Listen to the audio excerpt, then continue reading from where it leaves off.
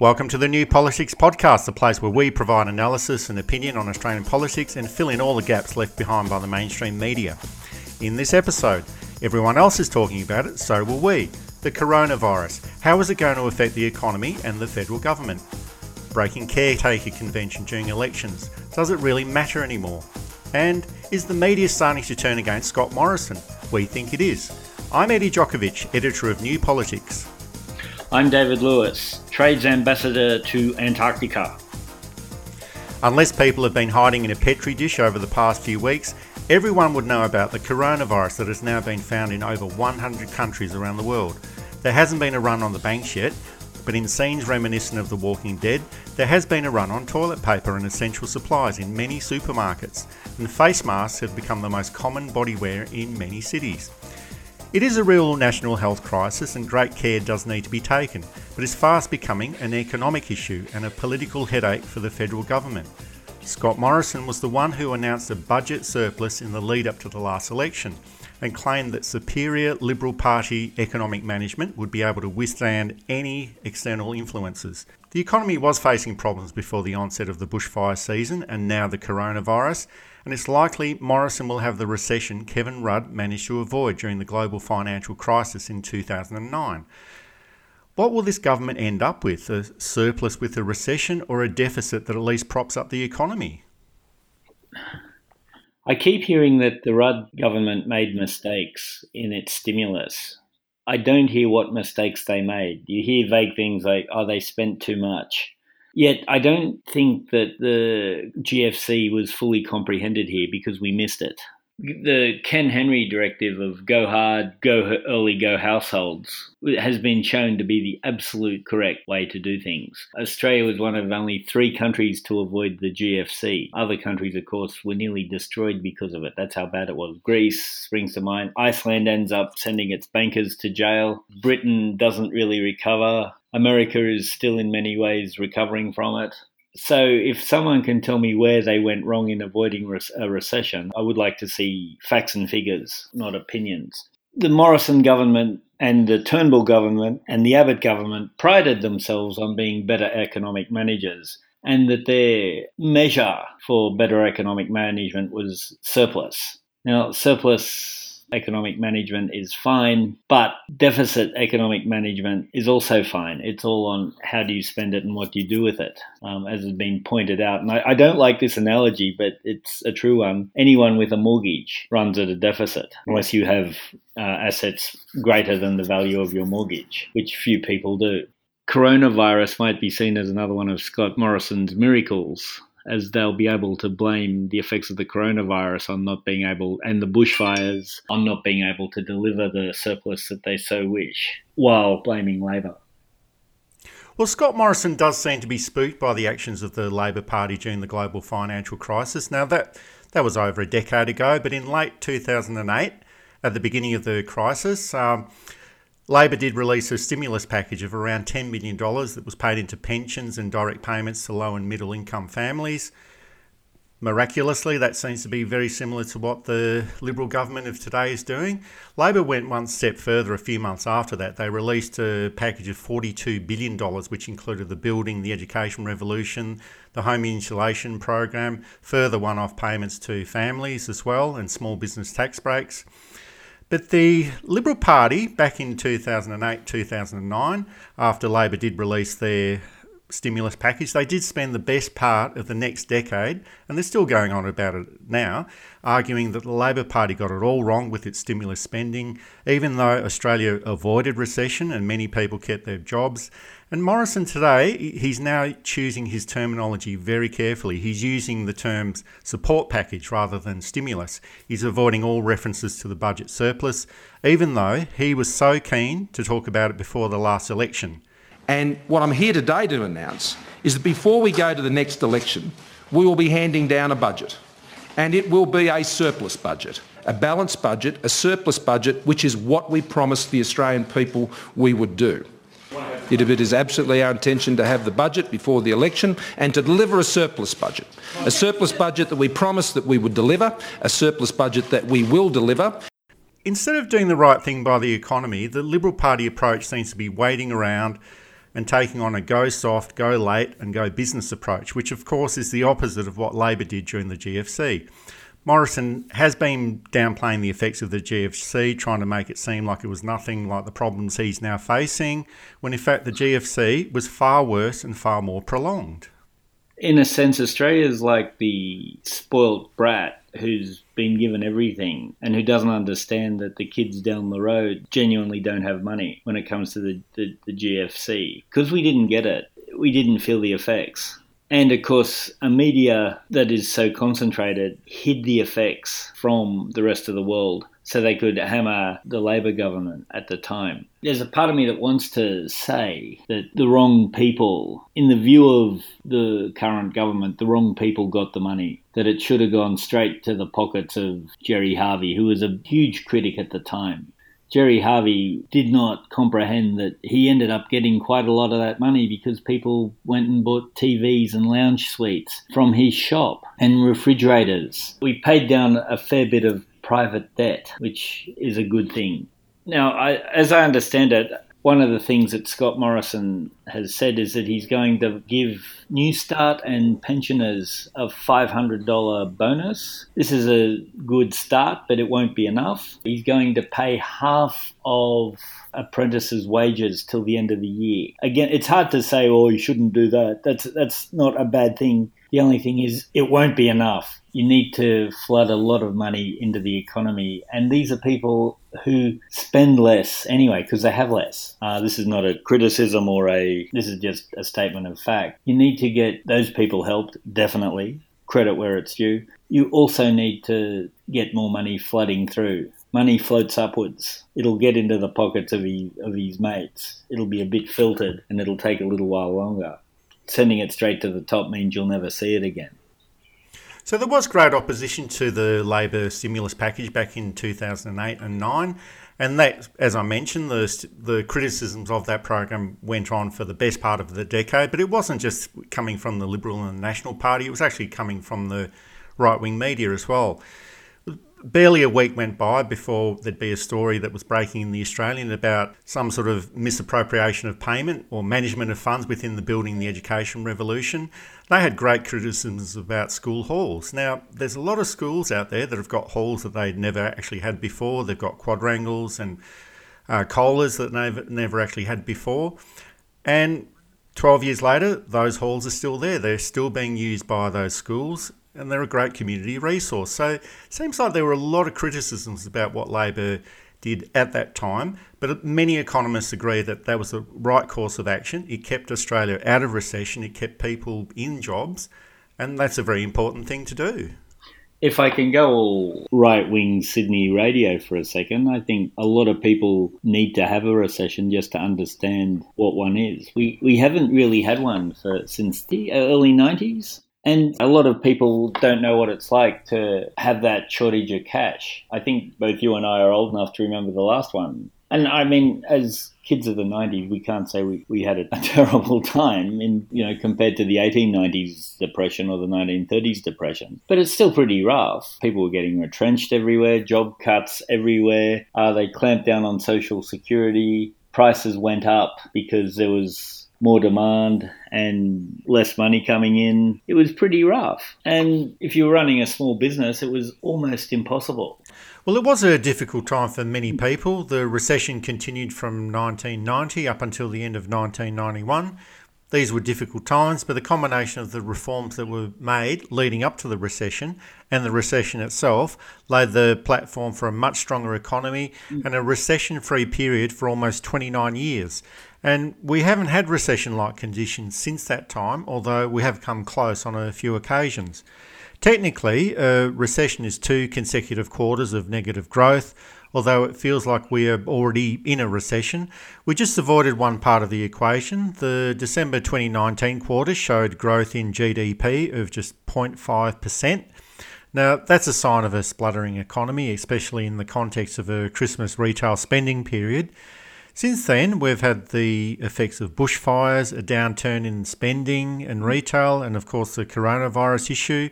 So the March quarter, when it ends, will probably have negative growth, and the June quarter reporting when it comes out will probably show a negative growth figure as well. And there you have the recession. Sometimes what we see and what we feel as consumers within the economy can mask what the actual economic performance is, but so far it's not looking very good at all. I'll call it luck that Scott Morrison seems to have, in that he'll be able to blame the coronavirus. And certainly it's a factor. Like, he'll be able to blame the bushfires. The fact that he's handled them not great, he'll avoid, of course. And it'll be interesting to see how the media deals with it. As a politician, and especially as a Prime Minister, you have to create your own luck and exploit that as much as possible. That's the nature of politics.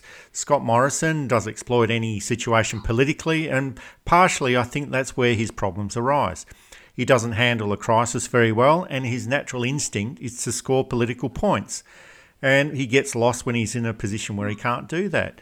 During the time of the Christchurch massacre last year, he was lost for words because it was an inopportune time to attack Labor, and it went against his natural instinct. Again, during the bushfires, he went on the attack against climate change action and attacks against the Labor Party, but that's not what the public wanted to hear. The electorate expects the Prime Minister to face up to adversities and rise above the fracas of day-to-day politics and point scoring.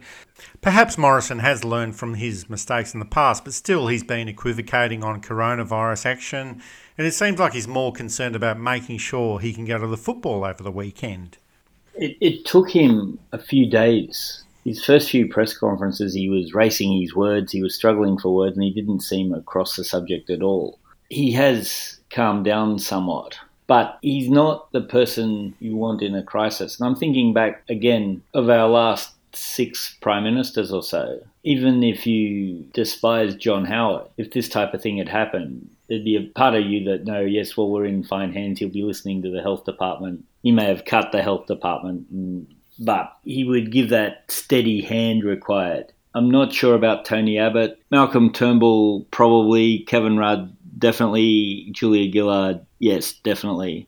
Before then, Paul Keating, Bob Hawke, Malcolm Fraser. Most prime ministers are able to, at least, even if behind doors they're panicking and crying, most prime ministers seem to be able to publicly handle a crisis in a way that Scott Morrison hasn't really. Although, yeah, he's getting better, and that might give him somewhat of a public lifeline. And, of course, this might be the turning point where he actually grows into being a prime minister worthy of the title. You're listening to New Politics. You can subscribe to us on Apple or Google Podcasts, listen through SoundCloud and Spotify, or find us at newpolitics.com.au. Up next, the breaking of caretaker conventions and what it means for democracy.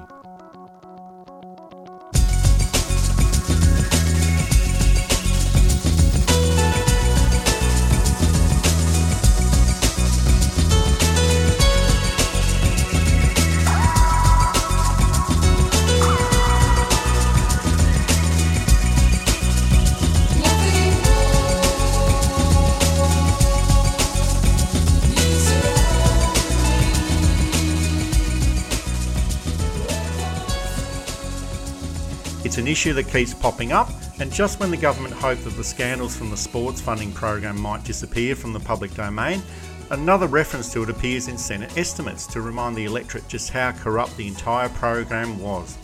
The revelations about the amount of funds that were diverted to marginal seats in the lead up to the last election were made a few months ago, but there are new details about how funding was released after the election was announced, and during the time that the government had moved into caretaker mode. Now, it might not seem like a big deal, but why is the caretaker convention so critical? When an election is called, essentially all positions are declared vacant. So technically for the 3 or 6 weeks of an election, we don't have a prime minister, except we have the nominal prime minister who still has to do the day-to-day work of prime minister. So if there's a diplomatic issue or a trade issue or a national emergency, whoever is the prime minister at the time still gets to do that job, although he or she is not prime minister. He or she is just essentially acting in the role. And that makes the convention more understandable. As many of those listening know, when someone's acting in the role of your supervisor, They don't get to do all the things that the supervisor. You don't get the full responsibility. You get some so that if something goes wrong, you can continue doing the work required, but you don't get all of it. So announcing new policy to be put in at the time is wrong. Spending up beyond what is necessary is wrong. Using your political advantage as the acting incumbent is wrong. It also gives the opposition a chance to state their case as well for election. And this is as it should be. I mean, even if you agree with the government of the time, you want fair elections that allow all sides to have their say in a fair and balanced way. The Caretaker Convention, it's not a law, it's a protocol, and it's essential for a functioning democracy to adhere to these protocols. And when there's a government that sails so close to the wind legally, it becomes even more essential to stick to these protocols. And because these conventions are not law, the only repercussions that exist for governments and ministers who break these conventions are political rather than legal repercussions. The Queensland Adani mine was announced by Campbell Newman during the Queensland election campaign, which saw him lose office quite severely. It didn't stop the procedure of the mine. The mine hasn't gone ahead yet, and there's all kinds of theories as to whether it will or won't. And we've discussed them on this podcast before, and I think pretty much now it's anybody's bet as to whether it will. It's generally the Liberal side of politics who break the convention, not always. It comes out of course, the British system. And Australia's been very good at taking parts of the British system it likes and quietly removing the stuff it doesn't like. Well, it is ironic how these conventions, which have all come from the Westminster system, are being smashed by Conservative governments. They'll go to all lengths to protect conservative institutions such as the monarchy or the Constitution, but they're quite happy to break these long-standing conventions. But essentially, for me, it relates to accountability and responsibility, and in this case, there are no repercussions. In the sport funding scheme, which now involves the former Sports Minister, Bridget McKenzie, and the Prime Minister, grants were amended and approved 15 minutes after the election was called. Now, we could say, well, 15 minutes is not such a big deal, but where do you draw the line? How about the day after, or the day after that, or even next week? The only punishment here has been Bridget McKenzie losing her ministerial position, and there's also been an attempt at a censure by the Senate. Now, Eric Abetz in the Senate, trying to be ever so helpful, he suggested that McKenzie shouldn't be censured at all because she was unaware she lacked the legal authority to authorise these funding applications, and she was even unaware that funds could be altered after the election was called. Now, forgive me if I'm wrong about this, but you'd assume the people that we put into Parliament would be competent enough to know the limitations of their powers, especially ministers of the Crown, and it does go to the heart of some of the problems of this government. There are members of Parliament that don't know what their job descriptions are, and they're not quite sure how to do their jobs with competence. And for a minister to suggest that they didn't fully understand their obligations is a total misunderstanding of the role of Parliament. I'm wondering, and this is pure thought experiment with no real theoretical underpinning to it, but I'm wondering if we're moving away from a 20th century mode of government into a 21st century mode of government, and we need to rethink how Parliament is done. And my approach would be firmer laws. Protocol is starting to break down. It's a paper thin, and we see this in Britain, we see it in the United States. If you ignore the protocols, there are no consequences.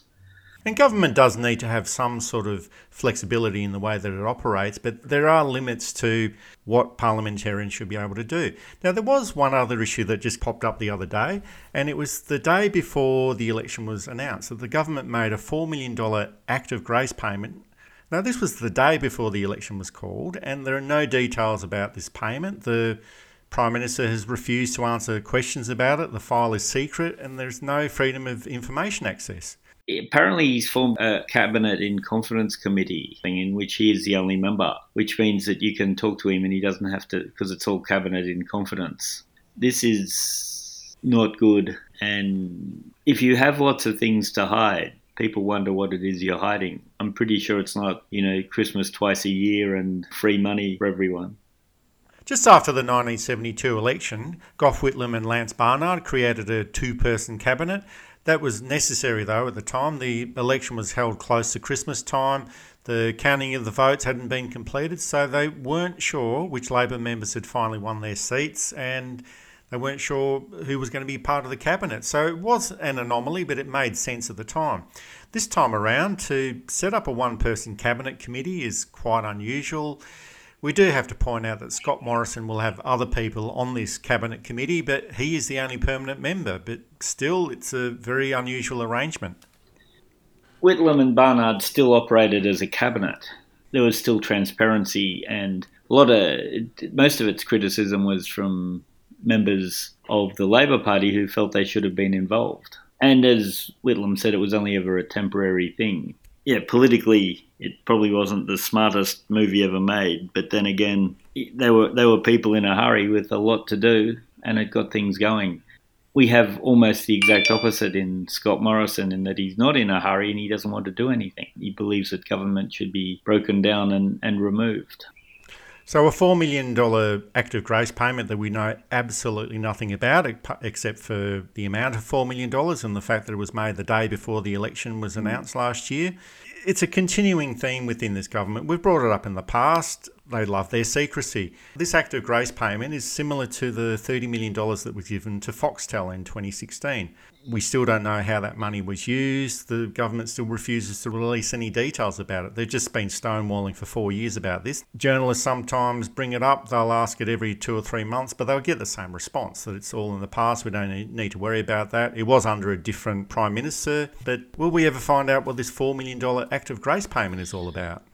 So much money going to people or to organisations that it's hard to justify. If he said, yes, I'm giving $4 million to a women's shelter, and we know he's cut women's shelter, or Indigenous Lands Council, it would be harder for his critics to ping him on a lack of transparency, because his critics see these things as worthy things. But we know they're not going there.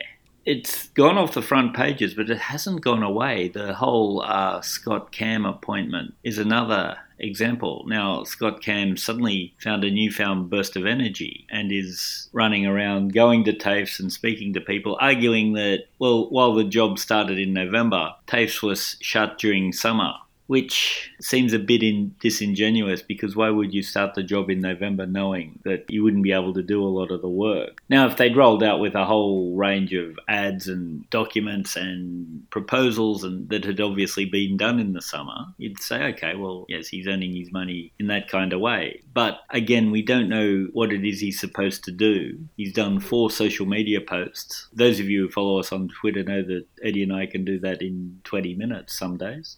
And he turned up the other day somewhere looking quite uncomfortable, as did John Alexander, while Michaelia Cash praised him. It also gets back to what sort of resonance these types of issues will have within the public and within the electorate, because ultimately they're the ones that decide whether a government stays or go. It's a question of how concerned they are or how much they know about this $4 million active grace payment. It's a question of how much they know or how much they think about the $30 million payment given to Foxtel, or $345,000 given to a celebrity such as Scott Cam for doing not very much. So, but it does seem like we have reached a point where conventions and protocols don't seem to be relevant anymore. And if there isn't a law to stop them from doing so, this is a government that will break long-established standards of behaviour, whether they're in government or in caretaker mode. Yeah, and it creates very dangerous precedents. The paper-thin convention, that the head of state in Australia does not interfere outside of the Prime Minister's advice. We've seen that broken twice, actually, once in 1932 with the Lang government, once in 1975 with the Whitlam government. And we can argue whether that was justified or not, and that's an argument for another time. Imagine if you start getting the Governor-General deciding that the elected government of Australia was not doing its job and used his constitution or her constitutional powers to mobilise the army for a coup. Now, this is highly unlikely, but given what we've seen, it's not out of the question anymore. 10 years ago, we'd have thought that's completely incredible. Now, I don't think the current Governor-General is going to do that, for all kinds of reasons. But when you look at these types of rules and conventions, you have to look at what's the worst case scenario. And the worst case scenario is a populist Governor-General acting in such a way in which he or she thinks is appropriate and tearing the whole edifice down. Well, we did have that large constitutional crisis back in 1975 where there was quite a lot of interaction between the opposition leader of the day, Malcolm Fraser, and the Governor-General, John Kerr. I hope that things have changed since that time and we won't see a Governor-General that decides to take control of the military forces and enable a coup, but we live in very strange times. It happens in Thailand every 5 years. Also, Fiji, on and on it goes. Donald Horne's The Lucky Country, in which he said, we're lucky, it's a third-rate country run by second-rate people or something. And we've been very lucky that it's worked out so far. The luck could change. And given the panic we've seen, people fighting over toilet paper, the luck may run out. You're listening to New Politics. You can subscribe to us on Apple or Google Podcasts, listen through SoundCloud and Spotify, or find us at newpolitics.com.au. Up next, it's only been a slight shift, but we think that the media tide is slowly starting to turn against Scott Morrison.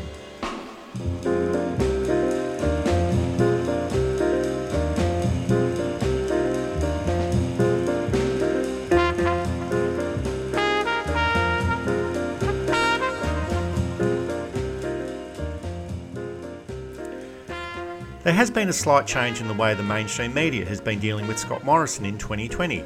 And after all the support they seem to offer him, both as a new Prime Minister in 2018 and in the lead up to the 2019 election, the combination of his poor management of national emergencies, misleading the public and simply not answering questions has started a slow turning of the tide against Scott Morrison. Morrison's media management strategy is very similar to the strategy used by former Queensland Premier Joh Bjelke-Petersen. Mislead, fabricate stories, not answer questions, or divert all the attention back onto the Labor Party. It's easier to do this in state politics that has a much smaller focus of attention, but it's always more difficult to hide from poor political performance on the national stage, and reality always does have the habit of catching up, even if it does take a little bit of time. Journalists are detecting Morrison's low level of competence and are starting to take him to task over breaking long-established protocols and conventions, not answering questions and telling open-faced lies. Morrison is strong on deflection and avoiding accountability and responsibility, and this makes him a very difficult politician to lay a glove on. But the electorate expects Prime Ministers to stand up in the face of adversity and at least be a little bit above playing political games. Is he slowly being found out? For a PR guy, he's not terribly good at the role, and the public record reflects this. He's good at coming up with a quick 3-word slogan. Whether the slogan is any good is a whole other issue. We've said this before. He lacks substance. He lacks thought. He doesn't cope in a crisis. He lacks gravitas. He's untrustworthy. And he still has his defenders, of course. Most Prime Ministers do. A lot of people are happy for the Prime Minister to be whomever, provided that their own way of life isn't affected too much. Heading towards what seems to be an inevitable recession, that's going to change a whole lot of figures, a whole lot of opinions. I think, too, there's a business model in the papers turning on him. Apart from journalists actually doing their job and holding senior members or holding the government and the opposition to account, I think with the fatally falling media consumption numbers, the press has realised that defending these unpopular figures may not work for them anymore, and that they might be better siding with that majority of people who don't like them, in the hope that that majority of people start buying newspapers, start watching television, start listening to news radio again. Now, we have detected quite a few flaws within the performance of Scott Morrison as Prime Minister. The former leader of the Liberal Party, John Hewson, he came out recently to say that on just the average day, Scott Morrison will not deal with problems, but he'll come out with a 3-word slogan. And if it's a good day, he'll come out with a 4-word slogan. And we have been critics of Scott Morrison for some time. We feel that journalists are starting to detect those issues within Scott Morrison. But yet, for all of his flaws, he did win the last federal election in May 2019.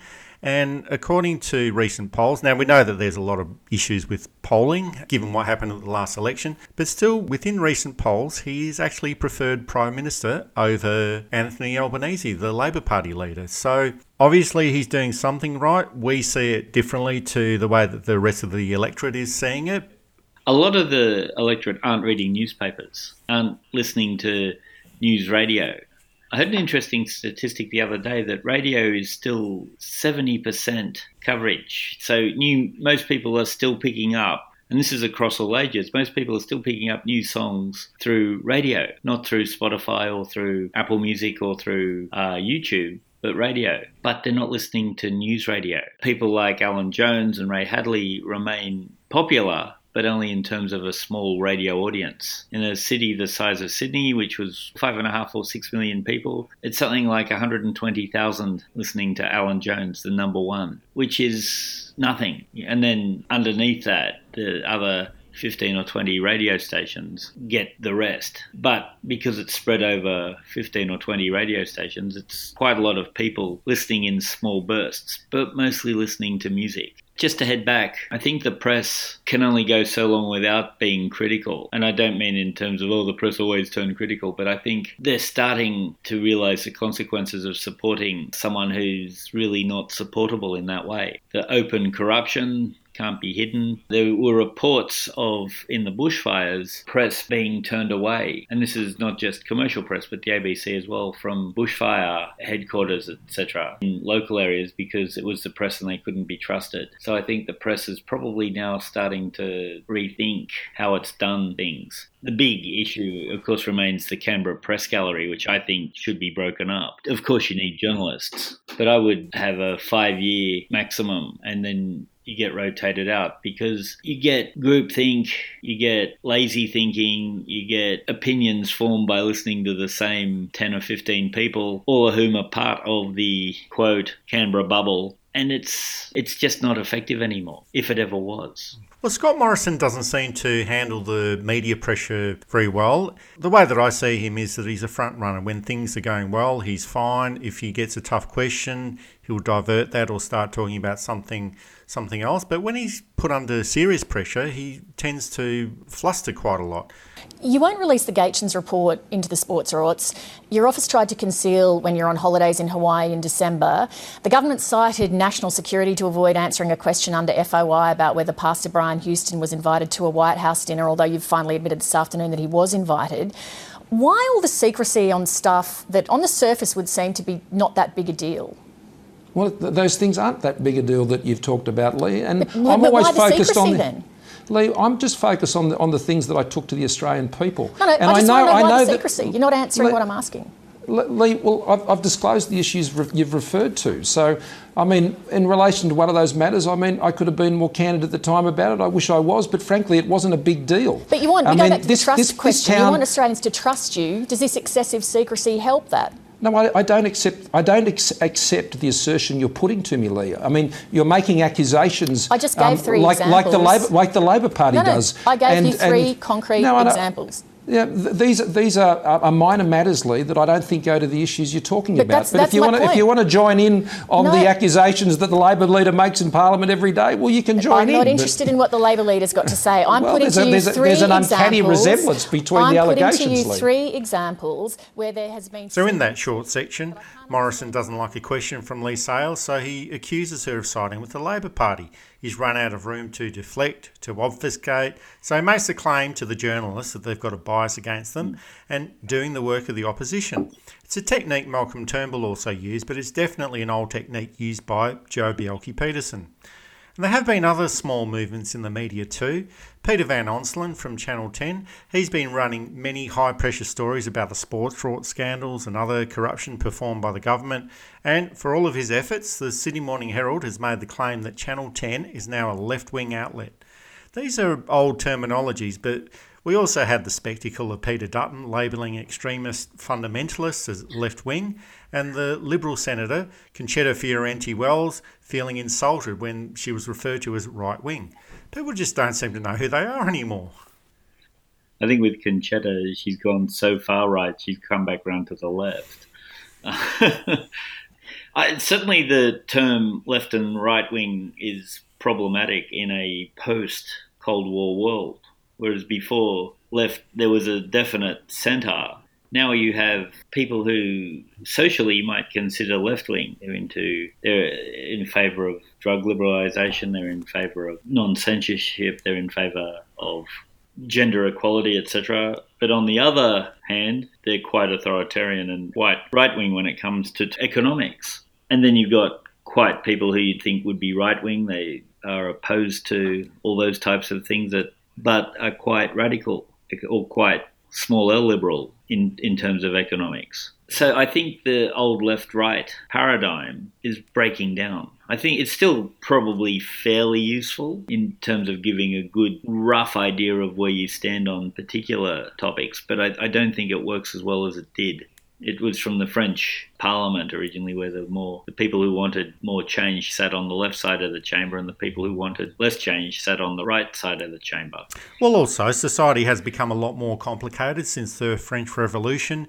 It's become a lot more complicated over the past 30 or 40 years. Those left-right labels will still exist and still be applied for some time, but the community now fits along a four-way shift of liberalism versus authoritarianism, communitarianism versus individualism, and there's all these different lines of political thinking that pick up pockets in each of these different areas.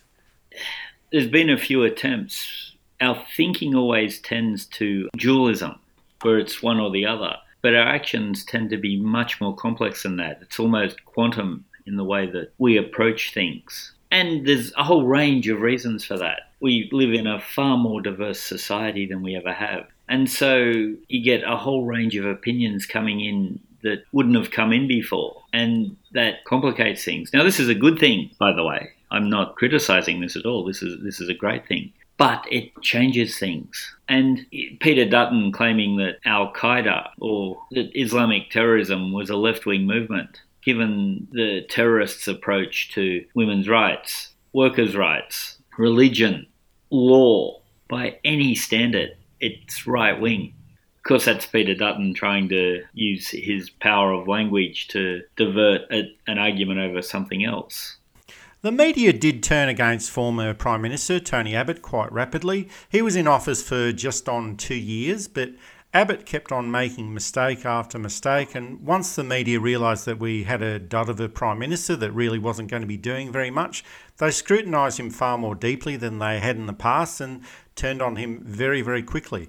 Now, looking into our crystal ball, there is an election due in 2022, but given what we've seen recently, will we still have a world in 2 years' time? I'm 100% sure that we will. There is a lot of thinking going on at the moment that suggests that if the government does have a poor economic performance over the next 18 months or so, well, that's going to be kryptonite for it when it comes up to the next election. But we do have to remember that Paul Keating won the 1993 election during the time of recession, poor economic performance and 11% unemployment. So it's not always just about economic matters. There are all the other things that come into play during a federal election.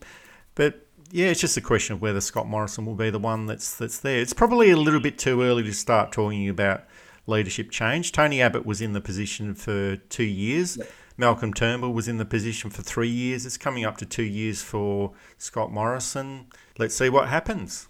I think coronavirus has probably saved him a little bit in that there's enough instability. So anyone who might be agitating Peter Dutton is probably not going to at the moment, because you just don't want to, one, you don't want to take over at such a time anyway. But two, it's not going to help anyone to bring in further instability and uncertainty.